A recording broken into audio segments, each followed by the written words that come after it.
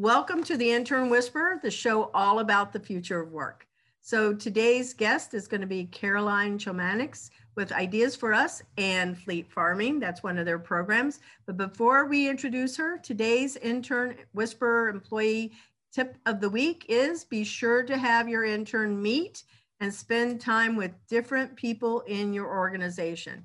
This is a nice way to introduce them to the people in the company and establish certainly a good company culture, and it's all built around relationships. So welcome, Caroline, to the Intern Whisperer. Hi, thank you for having me.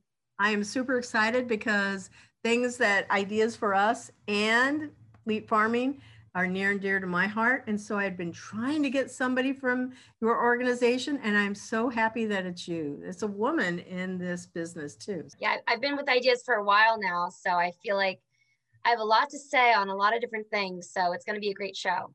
Oh, I'm excited. Yeah. And I know that you guys are going to share it like crazy. So we should see. And just so you know, and you can go back and tell it to the team, your team, this show airs on 3 live radio stations, WVBR FM in New York, Cornell Radio, Valencia College Radio, 10 podcast channels, and our YouTube and also our Facebook video page. So people can watch it in video, they can listen to it. We've got a lot of downloads going on, and it's predominantly businesses that actually gravitate to our show more than students, which is kind of surprising to me. But anyway, Axel, you ready to kick off the first question? So what is your educational background and how did you get your first job? So my educational background, I went to community college. I wanted to stay close to home, and it kind of aligned with my story of how I got into environmentalism. At 20, I really didn't know what I wanted to do. And I ended up stumbling upon a botanical garden that was hidden by a forest in my community, West Orlando. And basically, I convinced the botanical garden to let me and my brother move into the 7 acres and live in a historic home. Through that, I was like, I really need to teach myself about plants if I want to live here and pun intended, grow with the nonprofit. And so I went to Valencia College and I studied landscape and horticulture technology. I fell absolutely in love with learning about plants. And from there, I basically had an opportunity to go to Rollins College on basically a full ride, as I had basically a full ride with Valencia as well. Through Rollins, I studied environmental studies and got my bachelor's. And since then, and really during the whole process, I was able to quickly apply what I was learning with my job, which was fleet farming. I'm going to say, go Tars, yay, we're both Rollins grads also. I'm very awesome. And one of my programs, I was a grants administrator over there too, in foundation relations, environmental studies. And I love all of my professors and Anne Francis. A little shout out. Yes, shout out to Anne Francis. She's amazing. She is. I love Anne. One of my bestest friends. Okay, so what's the meaning of fleet farming, but where did the Ideas for Us come? So we have the parent organization, and then we have the program. Let's start with Ideas for Us. Cool name. Yeah, so Ideas for Us started in about 2008 on the UCF campus. It was a group of students who were really tired about hearing about advocacy, and they wanted to take direct action.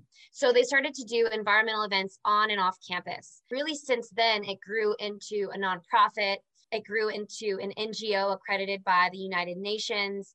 And now we have multiple programs that are, really flagship programs of Ideas for Us, including fleet farming, and that started in 2014. And so fleet farming is an urban agriculture program that turns the average American lawn into a productive microfarm, mostly by bicycle. And we have 3 different parts of our program. We have our Lawns to Farms program with fleet farmlets or microfarms. We have edible landscapes and edible landscaping service. And then we have fleet education that educates and empowers people to grow their own food. So fleet, because you're on a bicycle, and it's fleeting, maybe life is fleeting, types of ways that I could interpret that. Do people, I'm just kind of curious, do people find that it's hard to maintain a farm on their front yard? Because I would think people would steal my food. We haven't had too many problems with that. I think that whenever you see farms in a community, there creates, some sort of a community pride around it. You would think that, people have bad intentions, but I found that, people are surprisingly supportive and loving and caring, and they see the value of what we're doing. So, if they've taken a tomato here and there, we welcome that. So it sounds like it's always a community thing, maybe not just one person, but many people in a community are embracing this. Yeah, that's actually where the idea of fleet farming comes in. It's a fleet of people, of volunteers, of neighbors, of staff, interns, kind of buzzing around from house to house, farming together on bicycles. So it definitely is a community supported agriculture program rather than a traditional farm where you might not want people to be, stepping all around your rows. Okay, so I'm going to go back then because now you've raised another interesting question, just to clarify for our listeners. So it's not just me out there taking care of my garden, right, in my front yard. I could go and sign up with your program, and then I would have other people, part of the fleet, that would come and help me maintain my garden. A very extensive internship program that matches interns with staff, as well as community farming days that we call swarm rides. And they're farming bicycle rides through the city of where we, have our farms. And it educates people on how to grow food, but it's also just a really fun way to socialize. We have music, and we usually are, eating at each farm, and it's a really great event. And I think that's really at the heart of what we do is we're trying to bring people together, and we're trying to advocate for our local food system in a new and fun way. Yeah, and nothing brings people together more than food, whether it's straight from the ground or on the plate, food to farm. Yeah, farm to plate. Yeah, I love that. So the next thing that we're going to move into here is, well, you explained ideas for us and also fleet farming and the whole history. Was Chris Castro part of the original group from UCF? Yes. So Chris remains as the president of Ideas for Us, but he was one of the students from the UCF campus that started it. It was really Chris, Clay, and a couple other people that joined together and, started something out of nothing. And I'm so thankful that they did, because I absolutely love my job. I love what we do. And it's something that we literally get to see grow, whether it's through fleet farming or ideas in our other environmental programming. We're growing every single month, and it's really exciting. Whereas, I could be working for a corporation or for another established nonprofit. It feels like something that we're creating together every day. Mm-hmm. Yeah, it definitely does. I love Chris. He's such a visionary, I think. And I also know Clayton. You call him Clay, but I also know him. He's also another Rollins grad. So yay, yes. Okay, back over here. So you wear a lot of hats. You've got the original Ideas for Us that's there. And then also you're looking at, you have all of the programs. But before we go back into fleet farming, tell us more about all of the programs that you oversee, because it is a lot. It is a lot, and we love it like that. So basically with Ideas for Us, we develop, fund, and scale environmental solutions to solve environmental challenges that we have. We're started in Orlando, Florida, where we have our HQ, where we have a ton of programming. I'm talking every week. And then we have other branches in Florida. We have one at UCF. We have one in Tampa Bay, but we also have branches internationally in Africa, Asia, and Europe. The basic idea is centered around our program called the Ideas Hive. The Ideas Hive is a community think and do tank that brings together subject matter experts in sustainability with the general public to brainstorm and to identify and to engage in solutions that are based on challenges that we have. And so all of that is aligned with our focus areas of energy, water, food, waste, and ecology. So every month, every branch is talking about something new, whether it's bringing more renewable energy to a community, or maybe our community has problems with water quality that's getting into our lakes and our rivers, which is true to Central Florida. Or maybe the conversation is, how do we bring local food to an urban environment when we don't have agriculturally zoned land? Hence, fleet farming was born out of the Ideas Hive. And what's great about this is that we're having these deep conversations. We're strategizing with our community, but also at the end of the month, we're doing something about it. So we might be doing a tree planting or shoreline restoration project or a pollinator garden. There's so many different projects that we're able to complete because of this model, the model being broad enough that we can kind of have a sampling of sustainability within a city, but also specific enough that we're making changes in ways that are sizable and actually, make a difference. Mm. So what kind of vegetables and fruits can people grow in their gardens?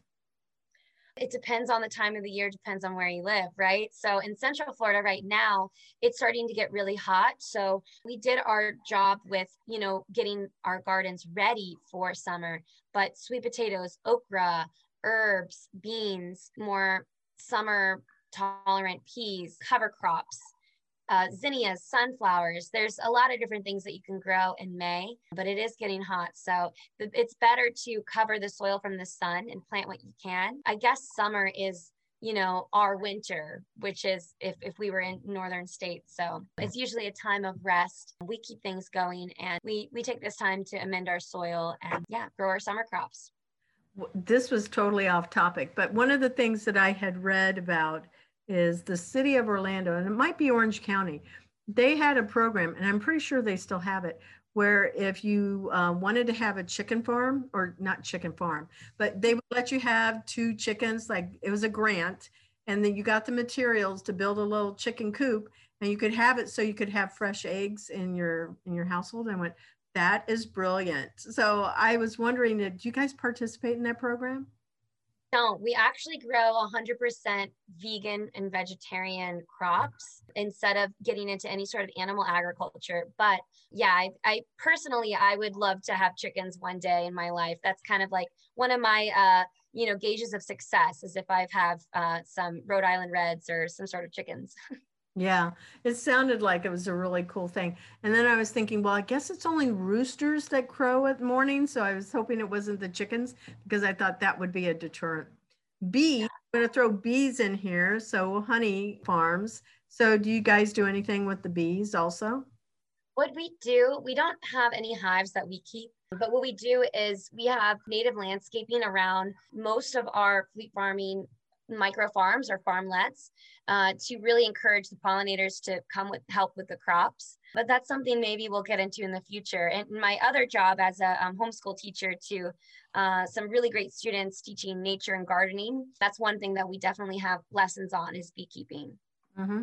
Yeah, I know some of the homeschools, they've had the beekeeping for sure, but they also talked about the value of having cross-pollination.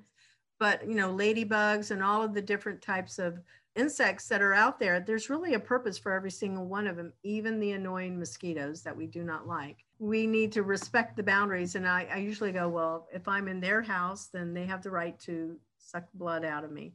But if they're in my house, no mosquito will live. Yeah, I think a good, thing to remember is when Rachel Carson wrote the book Silent Spring and how pollution was affecting her community and she couldn't hear the sounds of nature anymore. And I think that that's a really good thing to remember even into today. We might not like things like mosquitoes or I don't know why you wouldn't like bugs. I love bugs, but we want to have these sounds in nature. That's an indicator of a healthy ecosystem, right? Yeah, I know Rachel. She's awesome too. Oh my God. Yeah, you're mentioning all of these people that I know. So yeah, I do agree with you on that one for sure. But there is always something about being able to hear the bugs, cicadas, things like that. It's very comforting sometimes. Oh yeah. Camping. It feels like camping. All right. Fleet Farming's mission. Yeah, so Fleet Farming's mission is to empower all generations to grow food. We do that in a number of ways. We have school garden programs. We actually have created over 19 school and community gardens within the Central Florida community, offering education and maintenance and summer preparation to our schools, as well as teaching classes. I teach so many classes. We have over 19 different classes to choose from, everything from gardening 101 to quote unquote weeds and how to identify different plants that we have in our garden and really the benefits, to conversations about natural pest management. And the list goes on because these resources need to be more readily available so then people feel more confidence when they're growing. We also have a summer camp that we're starting this year. I'm so excited about. It's called Save the Planet Summer Camp, and it's 5 days of educational programming related to energy, water, food, waste, and ecology for Florida. So when the students come out of this, they're going to be so informed about everything that has to do with sustainability. I'm so excited to offer that. And on top of that, we really see our internship programs as a form of education. You know, we're giving one-on-one training in things that are usually, you know, careers that you have to kind of get into to have these opportunities. So we offered 16 different internships, and I'm sure you'll ask about that later. Yeah. Feel free to talk about it now, though. We're in it. Go ahead. Some of our internships include farming, fleet education, getting them to help with the summer camp. I had an intern help me create the entire summer camp. Shout out to Katie. Katie, she's amazing. Blog writing, grant writing, and fundraising, social media, videography. We have them in eco-action organizing for all of our branches, international affairs.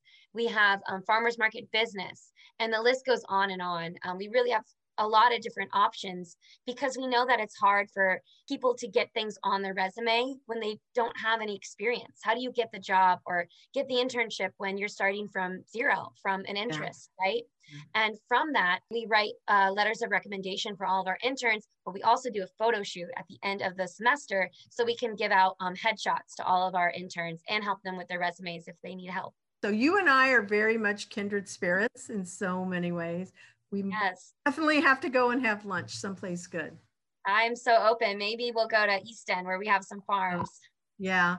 Yeah, I would like to go there. I always like going to East End. Oh my gosh, Gideon's chocolates, you know, their cookies are so good. Anyway, getting back on point. Okay, you're up. Yes. So here's a question. Has COVID changed the agricultural market? Wow, I think COVID changed everything, right? We definitely had to furlough staff for a while because we didn't want to be a part of spreading anything. And it was really a challenge for a lot of nonprofits. I think that the Central Florida Foundation announced that 30% of nonprofits closed during this time. So it definitely was a challenge in fundraising for our agricultural programming, our school garden programs, our different projects through Ideas for Us. But food-wise, I think it was a renaissance in a way because people really realized that, you know, what we have locally is super important.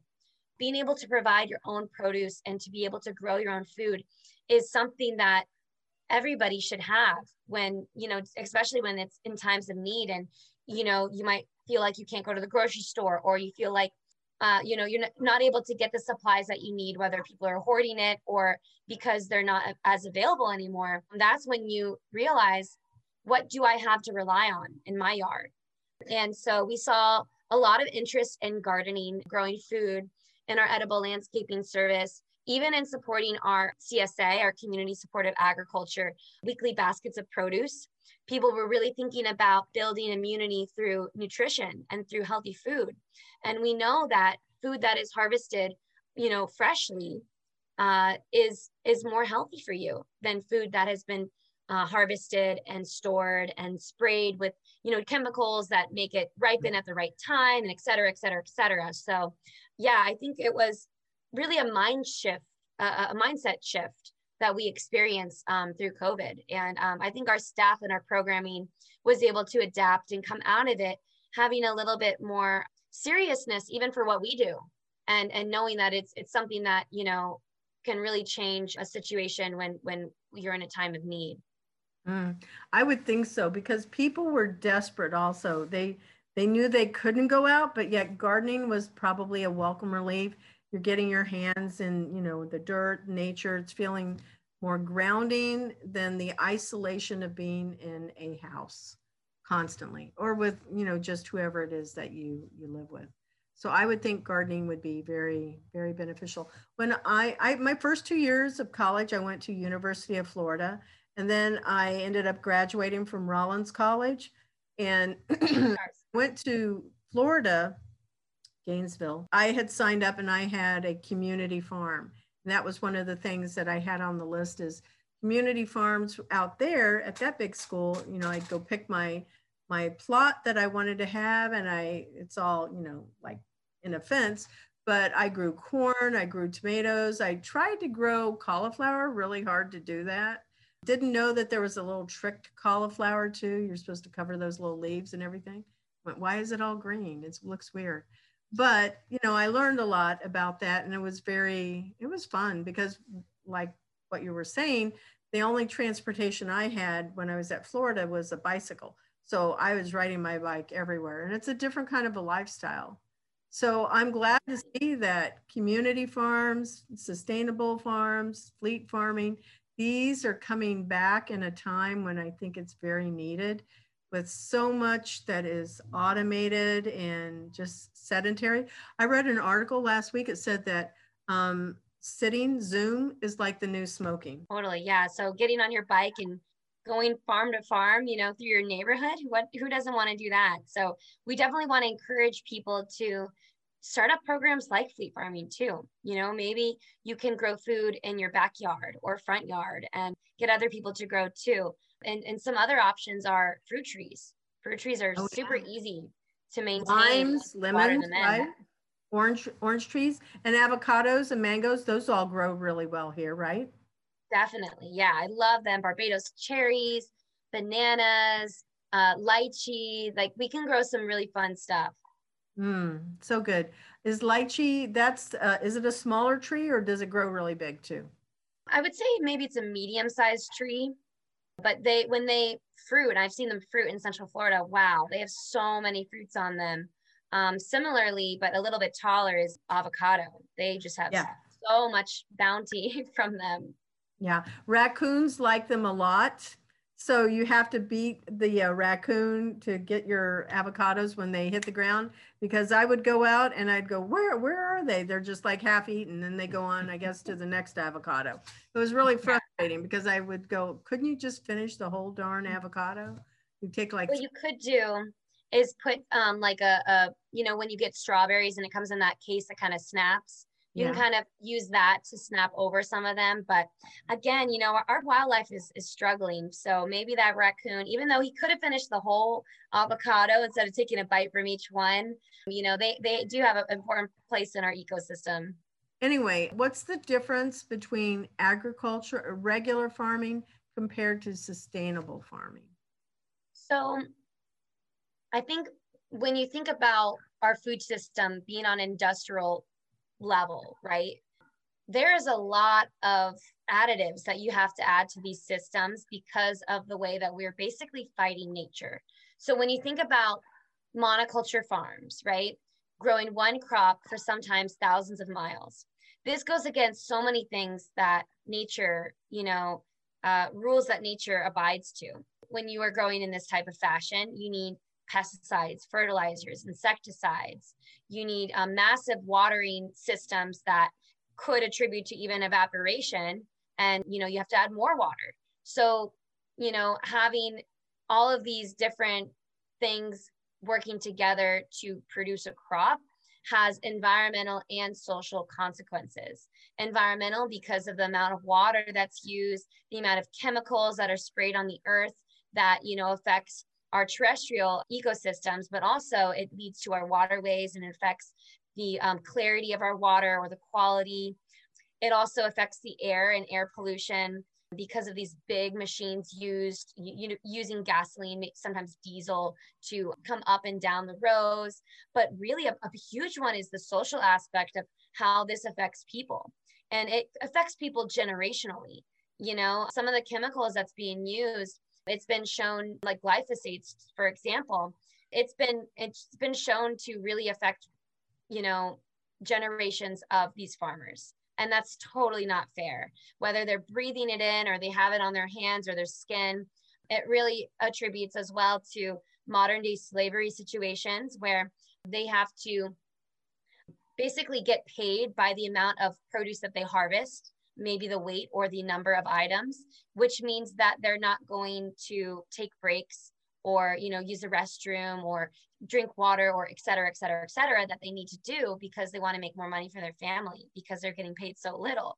So there's so much that goes into it. And a really great book about this type of situation in Florida is called Tomato Land, and about how even in America, this happens.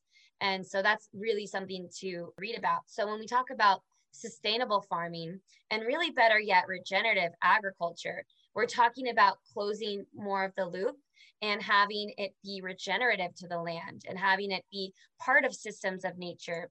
We see this in a lot of permaculture systems or permanent agriculture systems, mimicry and food forestry, things like that, where it's polycultures, it's biodiverse, it's planting different types of plants all together who are taking out different micro and macro elements from the soil. So that soil is being tended to by the plants instead of being added from fertilizers and having to be compensated in some way synthetically.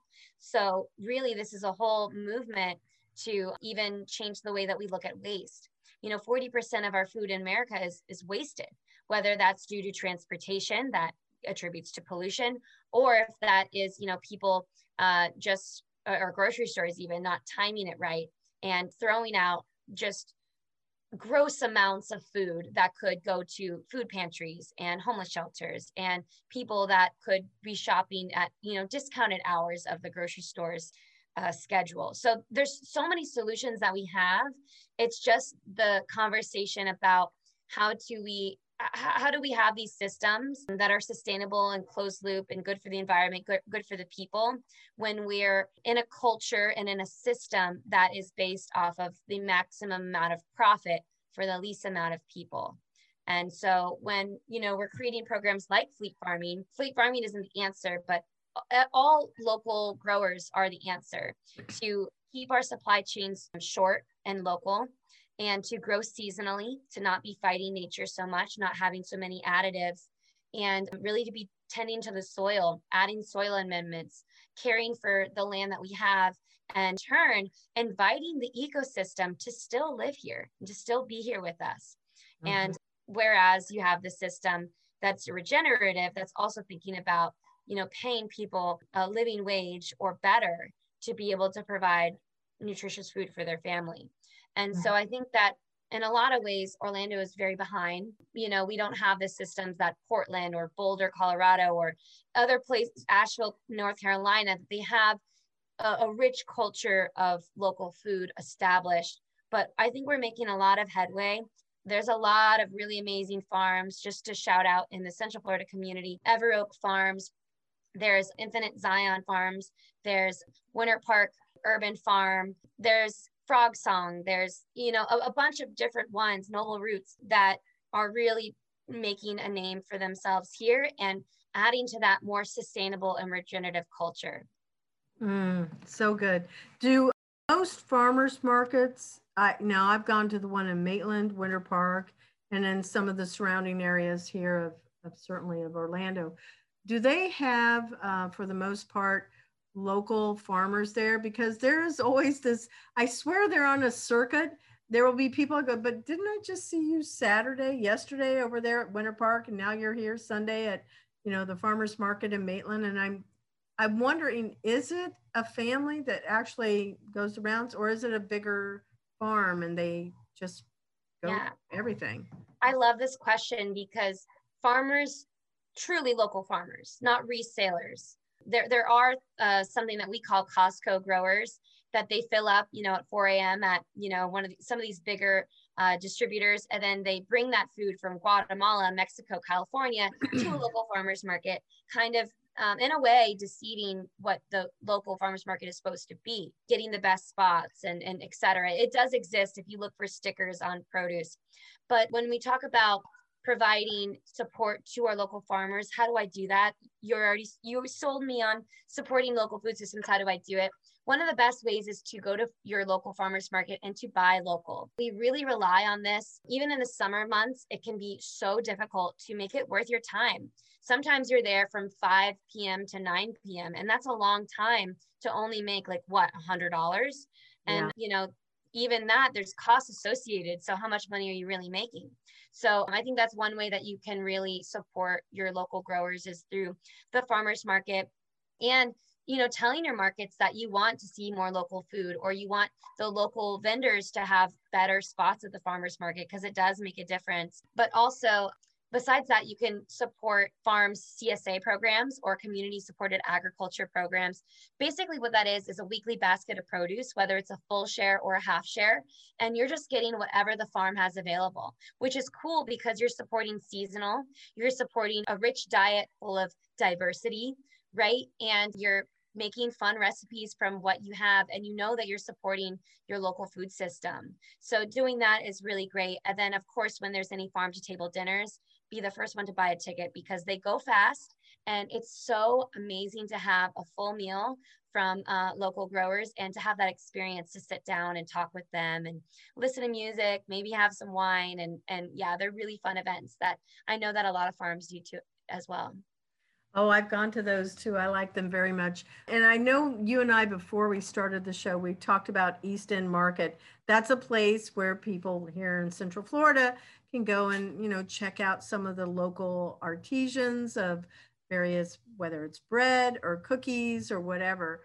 They have wonderful foods there, honey, all kinds of honey. And the Fleet Farm is right there in the front of East End. So definitely give a little shout out to John Rife and, his team. Yes.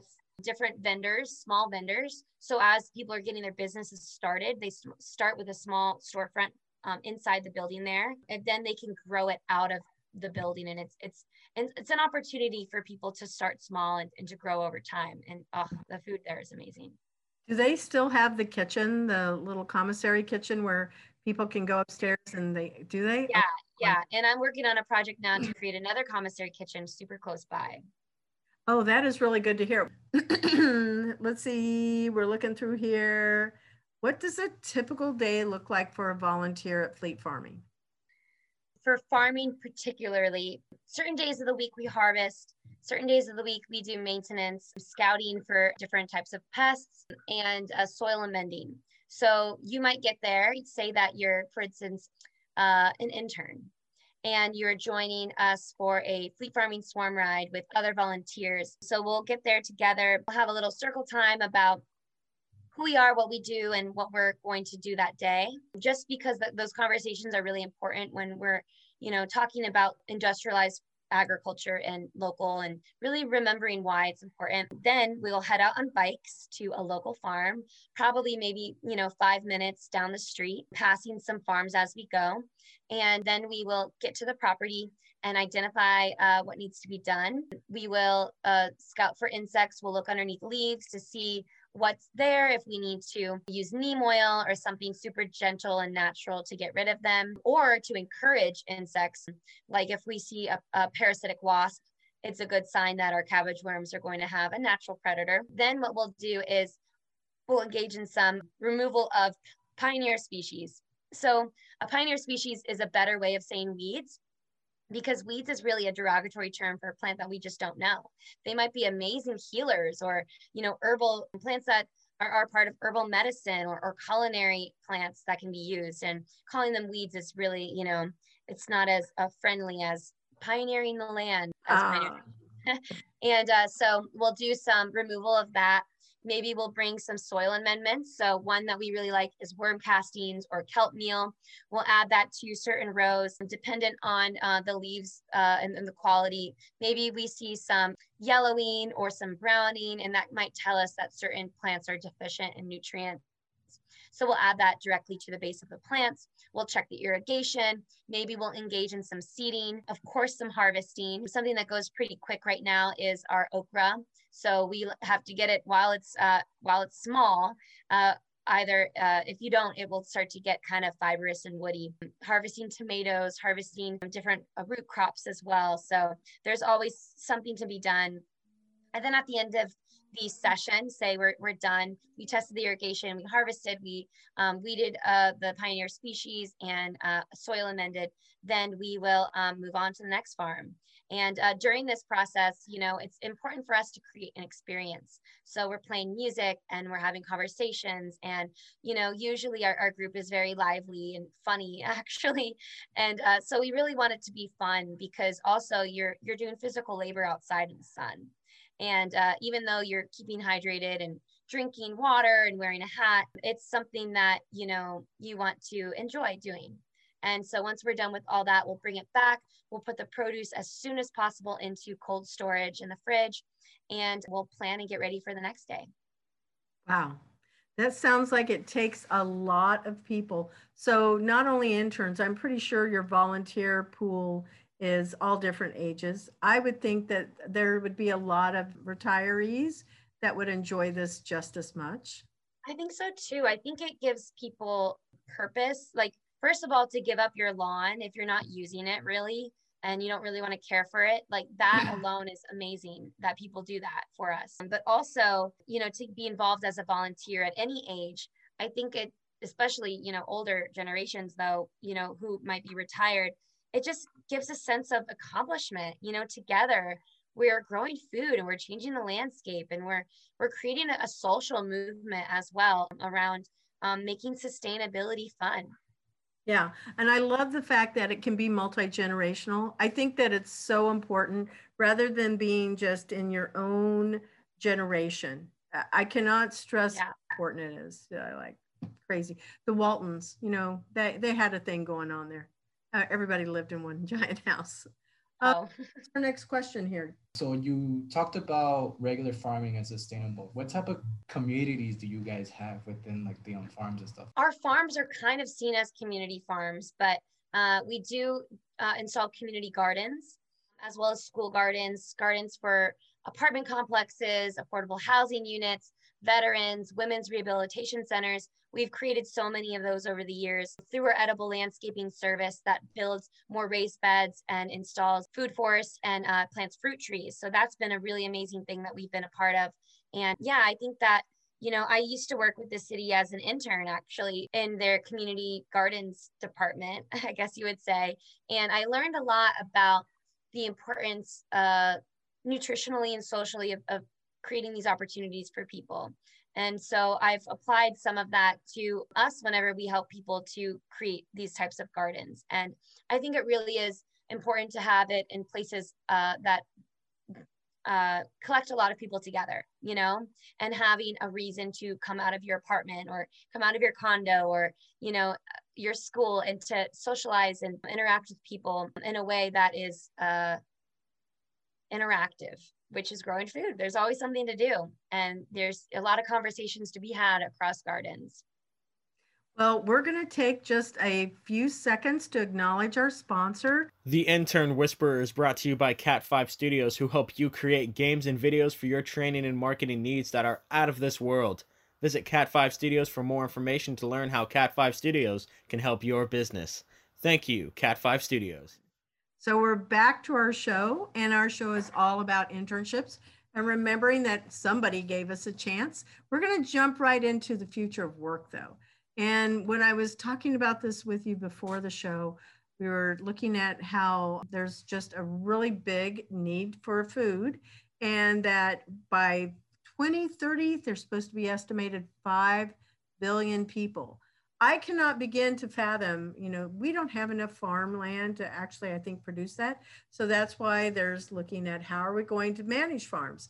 I think that community farms, fleet farming, having different ways that we grow our food, whether it's vertical, that all matters. And to be able to have something like that means that it's going to be reaching all different classes of people, you know?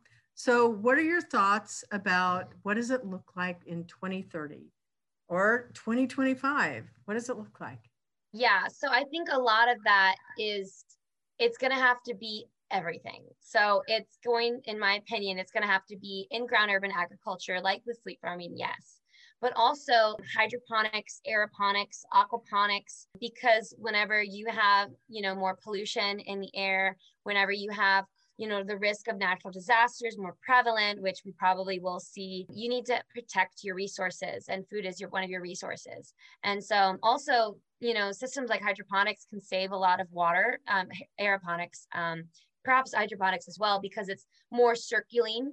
Mm-hmm. It does take out the aspect of, ecology and the ecosystem and being outside and all of that, which I love so much. But these solutions are going to have to be flexible to the ever-changing environment. So I really see a lot of, like I said, all of those different growing methods being used more prevalently, using more things like microgreens that have more nutrition, used with less agricultural effort as well. They really pack a nutritional punch with different things like, sunflower sprouts and things that Jennifer Waxman Lloyd actually taught us from The Village is Grown, who has an amazing resource out there that is just, top of the line, next level.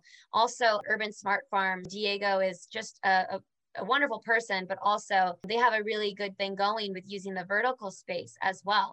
So, who knows, maybe fleet farming will adapt and we'll start to grow indoors more, but I feel like there is that social element and that health element too of getting outside that we just, love so much. So those are some of the things that I see. Also, probably using more of our waste than we are. We kind of just throw a lot of it away when, resources are going to be very necessary to keep systems going. And waste is one of them, of using our food waste for agricultural uses and composting, even energy. You can have energy off of, I think, different machines that Orlando Permaculture shared with us, and Jeff Trapani, about, something that I think it's a digester where you put your compost in and it creates gas that you can use in your kitchen. So oh my there's God, that's amazing. There's a lot of different technologies that are coming out that are helping to close the loop. And I think that's going to be the main thing, is water conservation. How do we grow food with little water and also little amendments, reusing what you already have, and maybe shorter supply chains of having additives to your farm, even in soil amendments. So how can you find more things locally than being a part of these global chains that could be easily, disrupted and affect communities in a large way?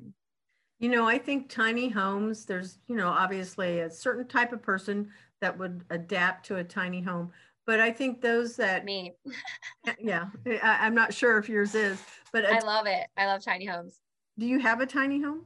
I don't now, but I am fundraising for one, and that's my goal. Is I want to live small and have as close as a relationship to nature as possible, in systems using solar and a non-traditional toilet and things like that. Right, like composting. I've been convinced, and I am on the tiny house bandwagon.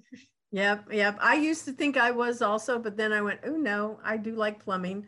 So that was the composting toilet. I went, no, I don't feel like doing that part. But everything else I like, because you could still have a very comfortable life inside of a home. And it's just, we just don't need that much. We want a lot, but we really don't need that much. Yeah. And sometimes when we take away things that we don't need, we can really focus on living. Oh yeah, because you can actually hook that little vehicle up, your little home up, and then go travel around, or you're like living in it if you want, a little tiny bus.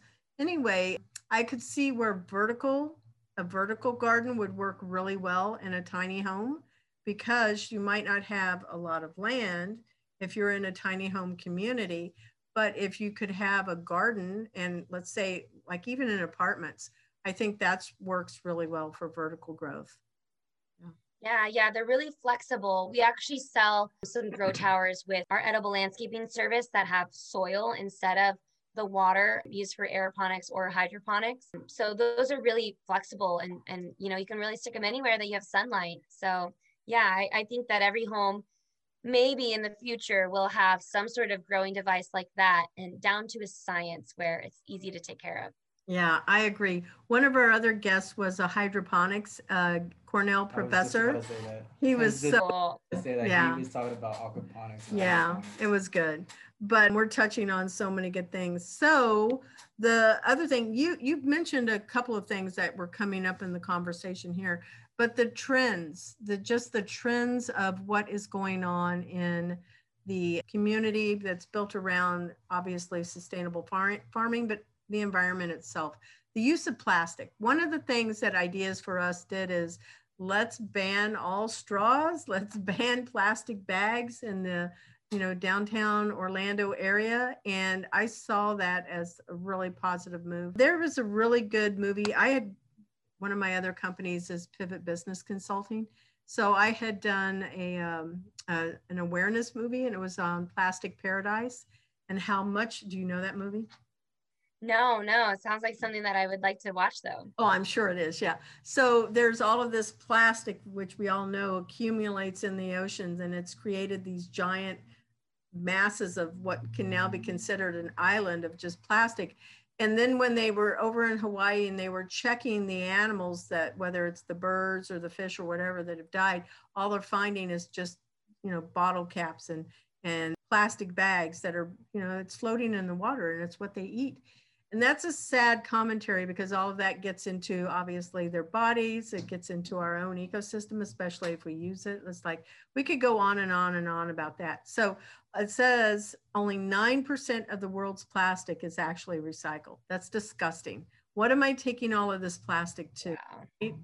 And the movie covers that. So definitely go look for it, the Plastic Paradise. The movement is now to focus more on bioplastics, paper, reusable products.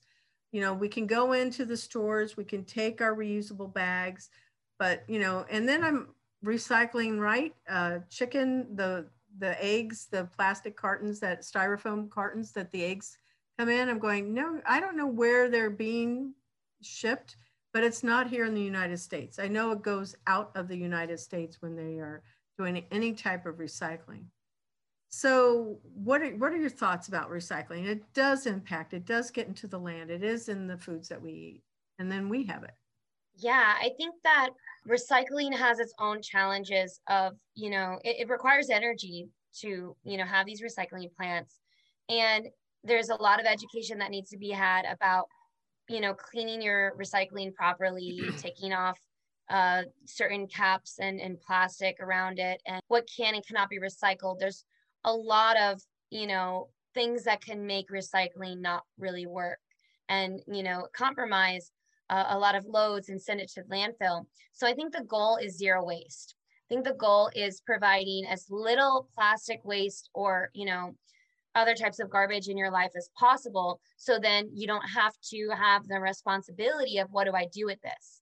And what's going to end up happening, even if I'm trying to do the right thing and recycle my pizza box. Well, they don't take pizza boxes because of the grease. And just knowing little things like that. So with zero waste, a good example of that is getting produce that isn't wrapped in plastic. I'll tell you, it annoys, the daylights out of me that we wrap produce, like even cucumbers, zucchinis, all in plastic when it doesn't really need that, right? Even I've seen bananas come in plastic bags. It's ridiculous. And so buying produce that isn't wrapped, staying to the outskirts of the store usually helps you to reduce your plastic use, and changing your diet, buying in bulk. Bulk stores are amazing. In Orlando, one of my favorites got shut down, but even buying online with sustainable companies that you could request as little packaging as possible. You buy a big thing of rice or a big thing of quinoa, and you don't have to have that burden of the waste as much. A really good example that I hope everybody does is, instead of using paper towels and anything disposable, you use reusable rags. There's even reusable menstrual products. You'd be surprised how toxic and how big of an issue it is with litter, with feminine tampons and pads every single month, when you could just be using reusable pads and menstrual cups that are better for your body, and you produce almost no waste at all through that. And the just list goes on and on. And it begins with straws and being like, oh yeah, I don't need a plastic straw. That's ridiculous. I don't get straws anymore. I don't get it. I can just sip out of the side of a cup happily, right? Yes. But then it just grows to more and more and more. And I don't think it's a conversation of like, how bad are you to the environment, but like more exciting and inspiring of like, oh, well, now that I did that, now I can try to get a shampoo bar, or I can try to do this. And it can be a fun thing and not have to be something that, you're thinking about waste and how much you've produced in your life, as something that, you know, is kind of depressing. You can change that mindset. Yeah, yeah. There was another, and I know we're still on topic somewhat because it's about environment, which impacts Yes. our food. So when I was working at the Nature Conservancy, there was another movie too that came out, and honestly, I can't remember the name of it, but it was an underground journey of the aquifer. There were two scientists, and what a great movie. Do you know that movie? I do, and it's one of my favorites, and I What always is it? tell my students about it. I could look it up. Aquifer, It was Florida, produced by the Nature Conservancy. I'm so sure of it because they went and they went to the entrance of the aquifer, and you can only go one way. You go all the way, and they had to make sure they had enough air going in there. And it was disgusting to see how many people had dumped tires and you know, big giant drums that were in stuff in the middle of the aquifer. And I'm going, that's where we're drinking. Oh my God, got to be kidding me. It's crazy because, you know, if you've ever been to a Florida spring, it is sacred. It's absolutely beautiful. The water is so clear and what we would assume is clean, right?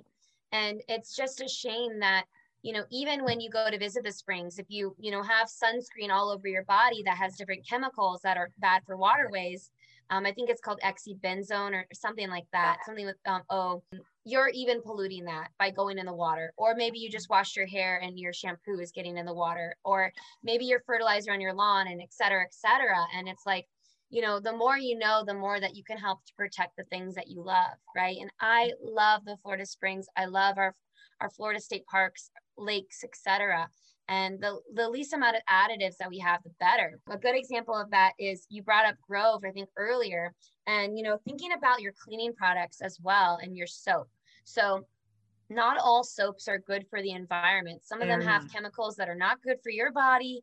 You know, your skin is your largest organ, and you can absorb those nasty chemicals. So using more things like Dr. Bronner's or biodegradable soaps are better for you, better for the planet.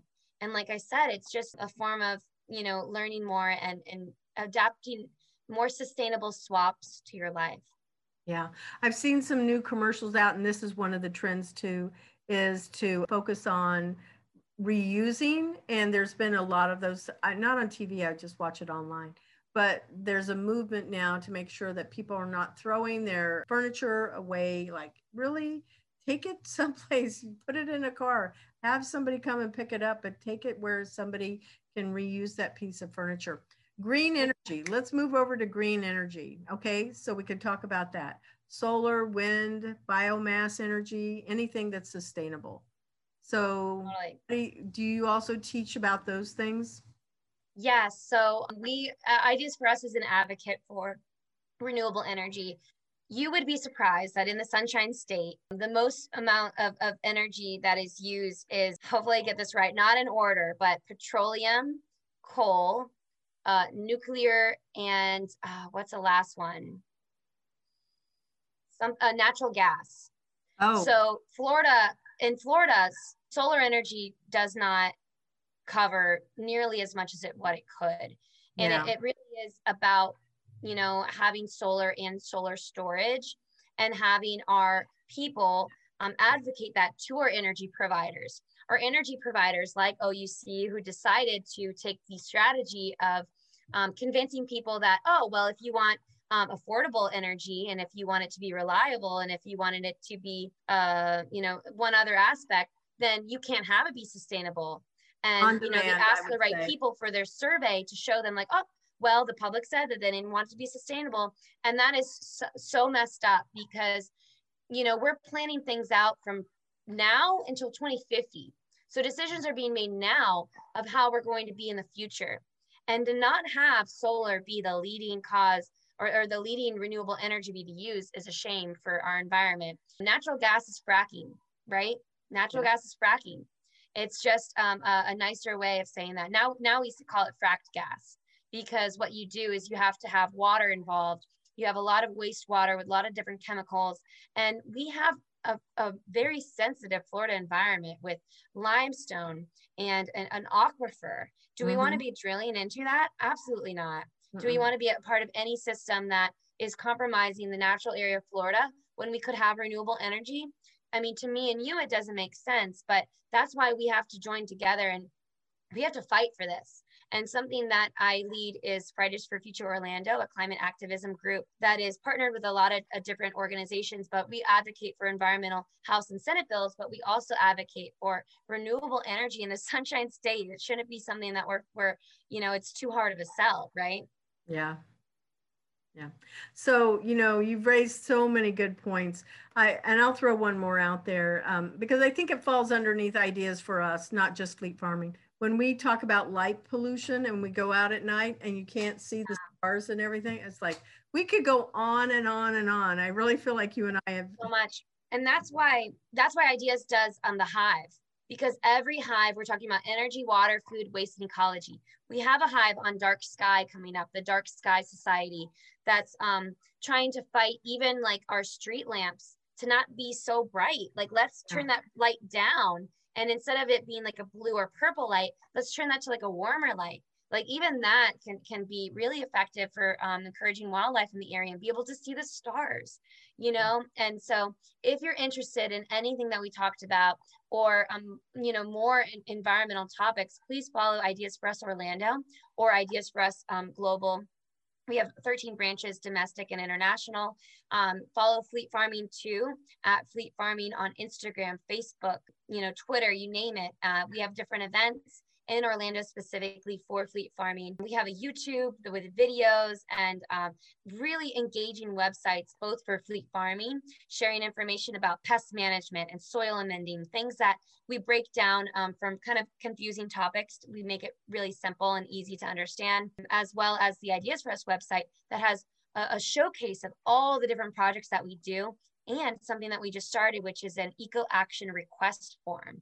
Through that, you can request an eco action project with us, whether that is a shoreline restoration project or a pollinator garden or a tree planting, whatever it may be, you can request that with us and we can fundraise and make it happen.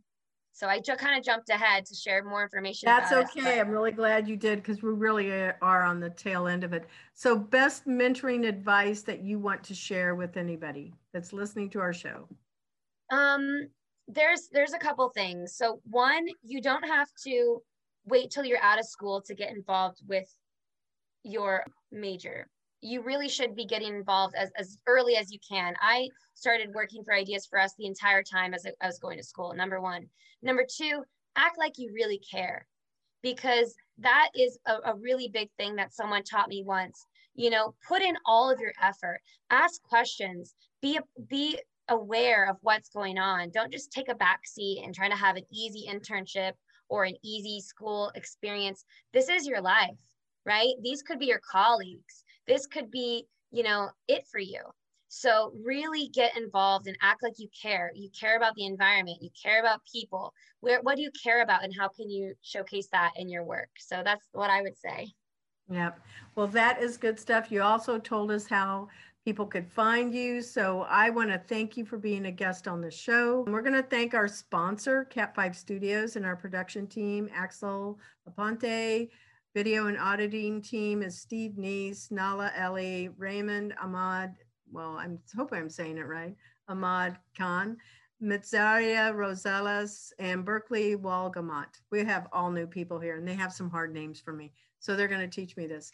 Anyway, employers, visit Intern Pursuit at www.internpursuit.tech to learn how you can get matched with amazing intern talent and have marvelous results. Thank you for supporting our show and subscribing to us on Podbean.